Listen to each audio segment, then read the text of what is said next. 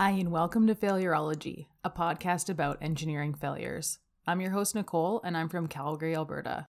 A couple housekeeping items up front.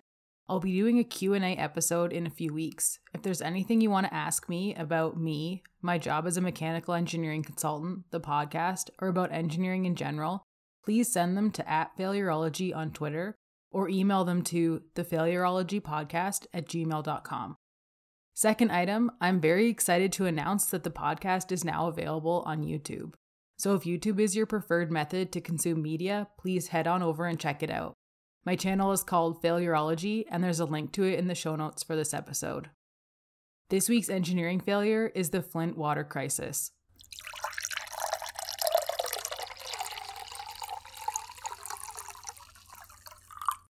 This one hits home especially hard for me because while I'm from Calgary, I wasn't born here. I was born outside of Windsor, Ontario, which is just a short drive and a border crossing away from Flint. I moved to Calgary in 2008 after graduating from post-secondary. Detroit, coined the Motor City, was an automotive hub for decades, ever since Henry Ford started the Ford Motor Company in the early 1900s. Manufacturing kept the economy on both sides of the border spinning for decades. And not just the employees at the factories themselves. There were several tool and die shops, suppliers, transportation, and many more industries feeding those factories. You could even argue that all of those people in the roles I just mentioned spent their money on food, housing, entertainment, and the like that spread out like a spider web and integrated into the fabric of the entire economy of the area. When those factories close, it impacts everyone.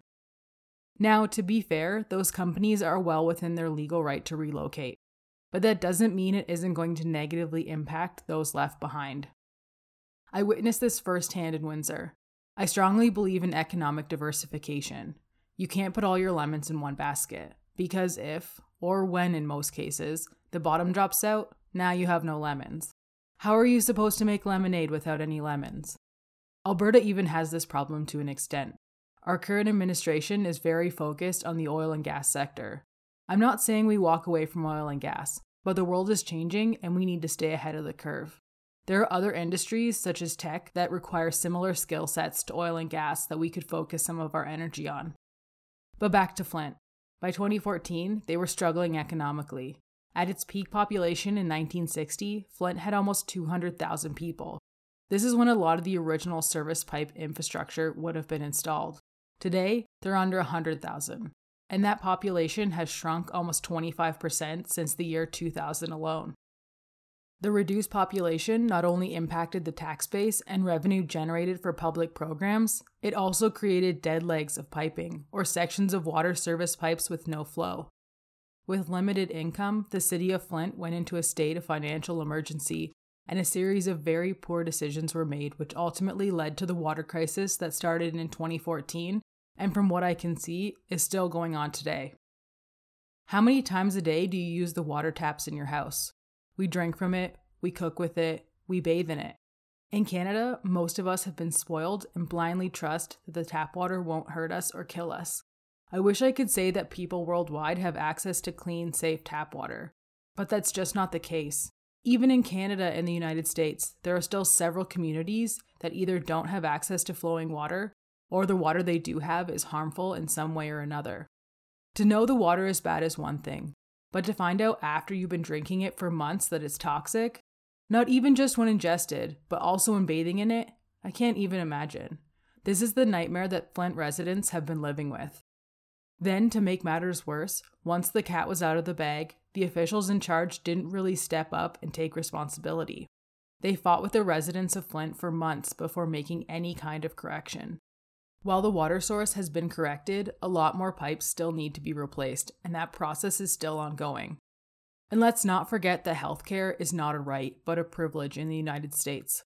Many Americans are either not insured or underinsured, meaning the financial burden of the health effects from this problem that they didn't want or didn't cause will land on the residents of Flint themselves. Since the politics of Flint are an integral part of the story, I am going to touch on that. But this is not a political podcast, so I'll try to keep it to the science of how and why the water source and piping impacted the people of Flint. But talking about Flint without pointing out the environmental racism would be a disservice to the people of Flint. If Flint had been rich or mostly white, would they have gone as long without clean drinking water? Would they even have had toxic drinking water in the first place? I don't believe so. One thing has been clear from all of the things I've read about the Flint water crisis. Those at the top didn't give a damn about the people of Flint. Not even when they started speaking up and had the water tested. Nothing really started to change until word got out on what was really going on and the rest of the world started watching. And it's still not even over. I'm going to take a deep dive into what happened in Flint, but first, the news.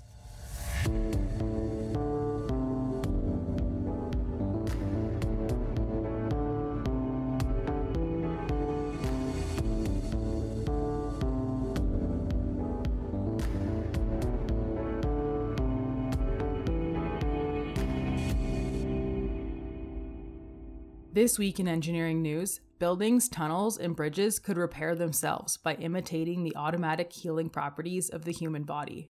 Cracks in structures are very common, and as cracks form due to movement, vibration, or general wear, they provide a path for liquids and gases to enter the structure and impact the durability of the concrete or stone itself, but also the rebar as well. In cold climates, any water that enters can freeze during the winter and cause even more damage. Repair to aging infrastructure takes a huge portion of annual maintenance budgets, and replacement costs are even higher. Engineers and researchers have been working with bacteria to develop ways to repair damage to stone, masonry, and concrete. Previously, other groups have demonstrated that it's possible to create self-healing concrete by including bacterial spores within tiny capsules in the initial concrete mix. When a crack forms, the capsule ruptures and the bacteria multiply, producing calcium carbonate, hardening and sealing the crack. I've often seen similar products used on foundation concrete to prevent groundwater from impacting the integrity of the structure. But what about existing structures or natural stone? The GeoHeal project at Cardiff University in Wales, UK has developed a technique to spray or brush existing structures with a liquid containing naturally occurring soil bacteria, working its way into the rock and eventually healing damage as it occurs. Additional calcium is added to the liquid so that the bacteria doesn't feed off the calcium in the stone and degrade it further. The bacteria has also been used to develop a self-healing mortar to hold stones and brick together. When cracks form, the nutrients are exposed to the bacteria, feeding it, multiplying it, and repairing the cracks. A 2-year test project found that the bacteria could improve the microstructure of the masonry. It didn't change the appearance, and it didn't impact the breathability of the stone. The applications for these solutions are vast for existing aging structures. The construction industry is responsible for about 11% of greenhouse gas emissions worldwide. By helping this infrastructure to last longer, the self-healing materials can reduce those emissions. If you want to read more on self-healing structures, check out the link on the webpage for this episode.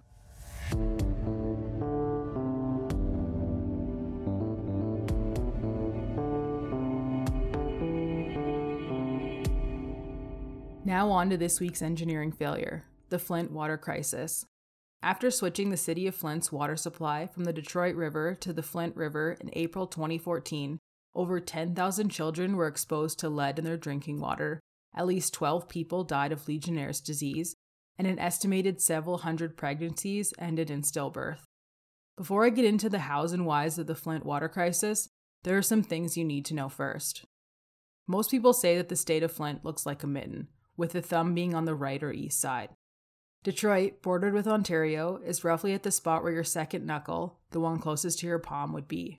And Flint is about 100 kilometers west of the first knuckle, the one closest to your thumbnail. Water flows south from Lake Huron, between the US and Canada, through the St. Clair River, into Lake St. Clair, which is not one of the 5 Great Lakes. From there it flows through the Detroit River into Lake Erie on its way to the Atlantic Ocean. Now that's the basic geography of the area. I also want to explain more about lead poisoning and Legionnaire's disease. I'm deliberately doing this up front, so that when you're listening to the timeline and events that transpired in Flint, you have an understanding of what that meant exactly for the people impacted. Lead poisoning is a type of metal poisoning caused by lead in the body due to direct contact with the mouth, nose, eyes, and through breaks in the skin. The brain is most sensitive to lead poisoning, but it can also impact the kidneys and blood, which can be reversible in some cases. But the effects on the central nervous system are not, especially in children. even once the lead exposure is removed. The majority of absorbed lead is stored in the bones and teeth, up to 94% in adults and 70% in children. The half-life of lead in bone is 20 to 30 years. It then leaches into the bloodstream long after the initial exposure. Lead also mimics other heavy metals and binds to receptors in the body, preventing the body from absorbing other nutrients like iron, calcium, and zinc. Symptoms of lead poisoning include abdominal pain, constipation, headaches, irritability, memory problems, kidney damage, high blood pressure, infertility, and tingling of the hands and feet. Lead poisoning can cause intellectual disability, behavioral problems, and in severe cases, anemia, seizures, coma, or death. There are multiple causes of lead poisoning, but for the purpose of this podcast, I'm going to focus on lead poisoning from a water source. Acidic water breaks down the lead in the pipes more readily, but chemicals, including corrosion inhibitors, can be added to increase pH and reduce corrosivity of the water supply piping. That said, chemical treatment is only a band-aid solution. The only permanent fix is to replace the lead piping completely. Legionnaire's disease is an atypical pneumonia caused by Legionella bacteria. The bacteria is found in fresh water and contaminates hot water tanks, hot tubs, and cooling towers of large air conditioners. It's usually spread by breathing in mist containing the bacteria or when contaminated water is aspirated. The transmission from person to person is rare.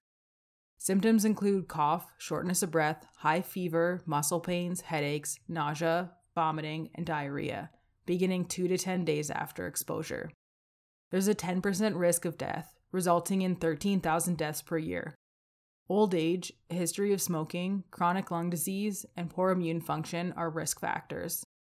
Antibiotics are used to treat Legionnaire's disease, but there is no vaccine available. The bacteria thrives between 25 and 45 degrees Celsius, with an optimum temperature of 35 degrees Celsius. Temperatures above 60 degrees kill the bacteria. This is why domestic or potable hot water systems are maintained at 60 degrees Celsius and continuously circulating to prevent stagnant warm water from allowing the bacteria to thrive. This is an integral part of plumbing design, as well as water distribution. The hot water tank output temperature is something I check on every project before occupancy. This is also why it's important that dead legs or pipes that do not connect to anything and receive no flow, something which was common in Flint as the population reduced, are isolated and or removed from the system to prevent Legionella bacteria growth and infiltration into the water supply. Some of the water service piping was installed in Flint between 1901 and 1920. Due to cost and ease of install, the pipes were constructed of lead. Lead can leach into the water if the water is acidic or if certain contaminants are present. There are an estimated 43,000 service pipes in the city, 3,500 lead, 9,000 galvanized, and 9,000 unknown. Although this is just an estimate, the records are spotty at best. Until 1967, Flint received its water from the Flint River, a river which drains over 3,000 square kilometers from 7 Michigan counties surrounding Flint. The river has suffered from decades of industrial pollution, although it has improved since the 50s and 60s. In one of the documentaries I watched, it said that some factories pulled water out of the river for their plant and dumped it back in, untreated. The river was also impacted by road salt, fertilizer, sewage, and the like. From 1967 to 2013, the city of Flint received its drinking water from Detroit Water, which comes from Lake Huron. The water has been treated well enough that it meets the lead levels considered safe by the state and federal environmental protection agencies. That said, no blood lead level is really safe. Children under the age of 5, especially infants, and unborn children bear the greatest risk. In 2011, the city of Flint declared a state of financial emergency. A lot of this was caused by a significant reduction in manufacturing, impacting the city's economy and tax base as people moved away. Some of the manufacturing changes are as follows. The Buick Assembly engine and powertrain plants closed in 2010. A GM spark plug filter and instrumentation plant closed in 2013. All but one building of the Chevrolet Tool and Die complex have closed. The Fisher Body Flint plants 1 and 2 closed in 1987 and 1970 respectively. The GM Grand Blanc Weld Tool plant closed in 2013. And the Coldwater Road plant closed in 1998. As more and more plants closed, the population started to decrease, resulting in lots of stagnant water pipes. Declaring a state of financial emergency allowed the governor at the time, Rick Snyder, to appoint an emergency manager, who effectively takes the place of the mayor and makes all major decisions for the city, without input from the municipality or people. There were 4 emergency managers from 2011 to 2015, the first of which was Michael Brown. In March of 2012, officials announced a plan to stop using water from Detroit and start using water from the Flint River as a cost-saving measure. It was estimated that it would cost $60 million to upgrade the existing Flint water treatment plant, but they only spent $8 or $9 million. On top of that, they were operating on a consolidated time frame. They only had 1 year from the announcement until the Detroit water contract expired. Water treatment employees told them that wasn't enough time. One employee, Michael Glasgow, even sent an email stating the treatment plant was not going to be prepared. By April 2014, the water source switch from Detroit water to the Flint River was completed, and the water crisis begins. As I mentioned earlier, acidic water increases corrosion and the leaching of lead from the piping infrastructure into the water supply. There are 5 key warning signs about the possibility of corrosion. They are as follows. Process changes that result in pH or alkalinity changes. Process changes that affect the chlorine to sulfate mass ratio changes. Change in coagulant. Introduction of a new acid to the process, or introduction of a new base. All were present in Flint, and all were ignored. In addition, measurements for bromate were not properly taken for much of the Flint plant's operation, and the required testing for E. coli and cryptosporidium was not completed. The existing lead pipe infrastructure was also a major oversight.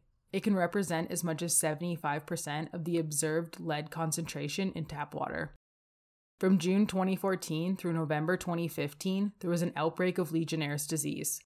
The outbreak wasn't announced until January 2016, even though a boil water advisory was in place for a week in August 2014 and then again in September. The water was so bad that by October 2014, GM's Flint assembly plant stopped using Flint tap water because high levels of chlorine were corroding engine parts. I'm going to say that again. The GM assembly plant stopped using Flint water because it was corroding engine parts. Engine parts are made of metal. What do you think this was doing to humans? In January 2015, Flint residents complained about the water, even bringing bottles of discolored tap water to community meetings. There's a picture of the tap water on the episode webpage if you want to check it out. In February 2015, the Environmental Protection Agency detected lead levels 7 times the acceptable limit in a Flint home. In March, the Flint City Council votes to return to Detroit water, but the emergency manager, who was now Jerry Ambrose, overruled and blocked the vote, leaving Flint on the Flint River water system. By September 2015, Virginia Tech's water study found that 40% of Flint homes had elevated levels of lead. The Michigan Department of Environmental Quality tried to downplay all of the studies, which were essentially the facts about the state of the drinking water in Flint, while at the same time stating that Flint needs to upgrade its infrastructure. A Hurley Medical Center pediatrician released a study showing an increased number of children with elevated lead levels in their blood following the switch to the Flint River water source. In October 2015, Governor Snyder signs a $9.35 million bill to reconnect to the Detroit water system. The switch was made the next day. The initial switch was made in April 2014, so the city of Flint was on the contaminated drinking water source for 18 months. 18 months too long, if you ask me. Governor Snyder apologized publicly to Flint on December 30th, 2015, and again on January 6th, 2016. On January 16th, President Obama declares a state of emergency in Flint and authorized $5 million in aid. The National Guard was brought in to help distribute water, and a water bill subsidy was put in place. Yes, the residents of Flint not only paid for the contaminated drinking water, but they were still paying for it, even after they knew it was toxic.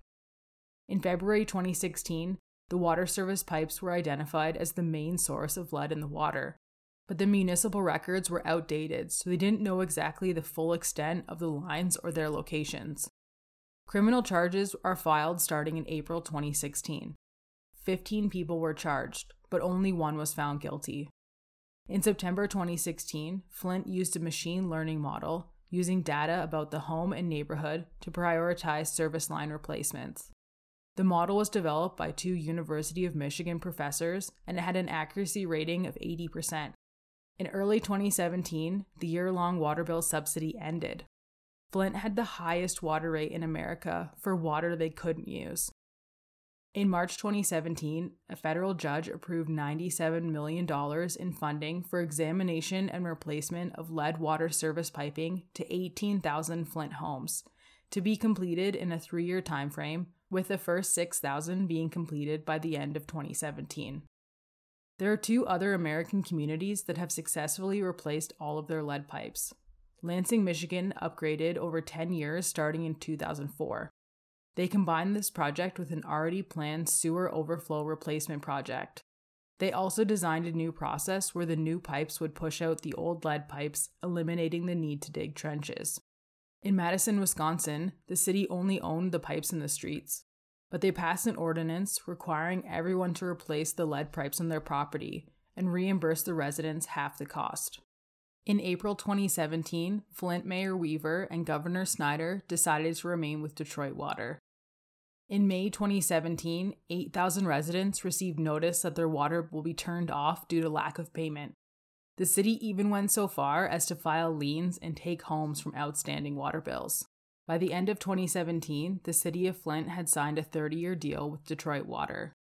And water sampling from some parts of Flint showed a reduction in lead, although in early 2018, a spike in samples from Flint elementary schools tested above the lead threshold. A study that was published in 2018 found that low levels of chlorine were likely the cause of the Legionnaire's outbreak.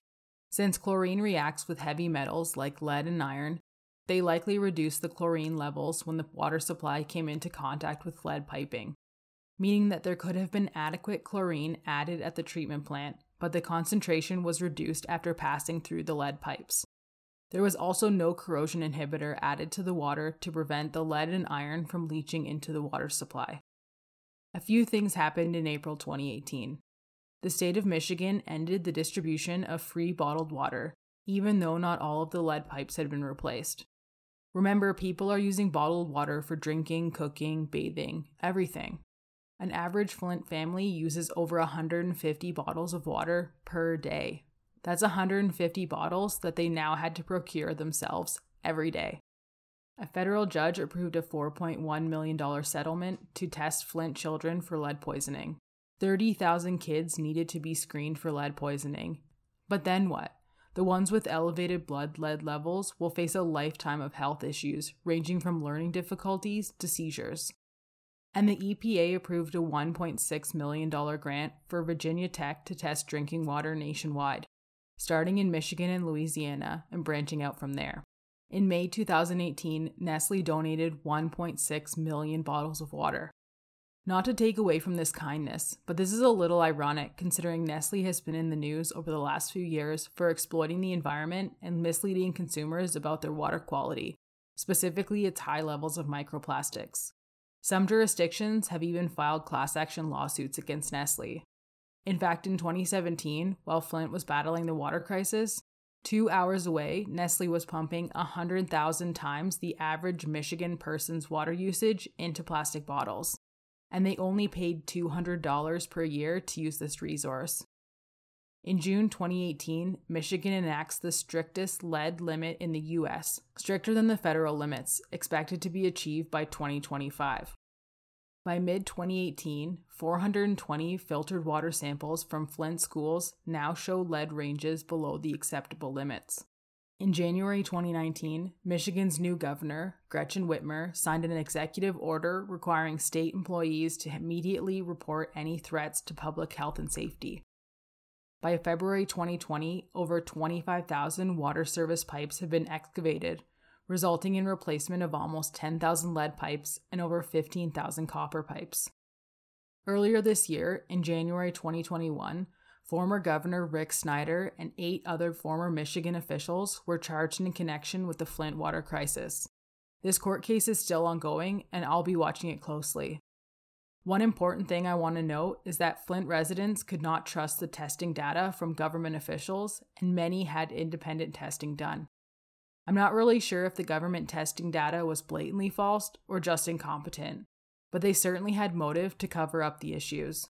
Engineering firms were engaged by officials to review and comment on various parts of the Flint water system.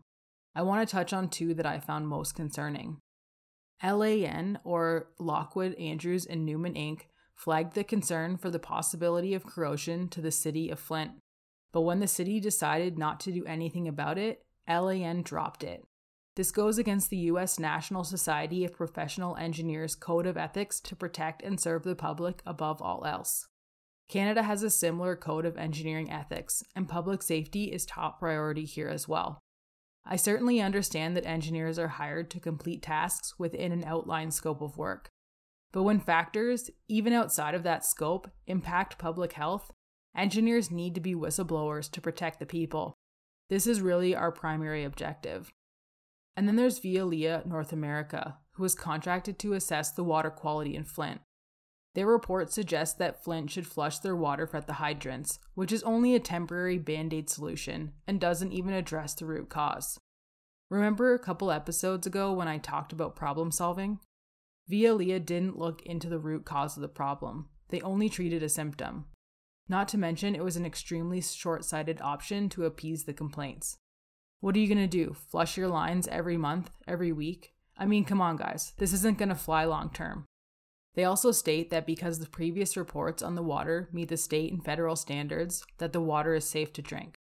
Okay, I get it. You're only as good as the information you're given, and it's possible that they were given incorrect or outdated or even doctored data to show the water was fine.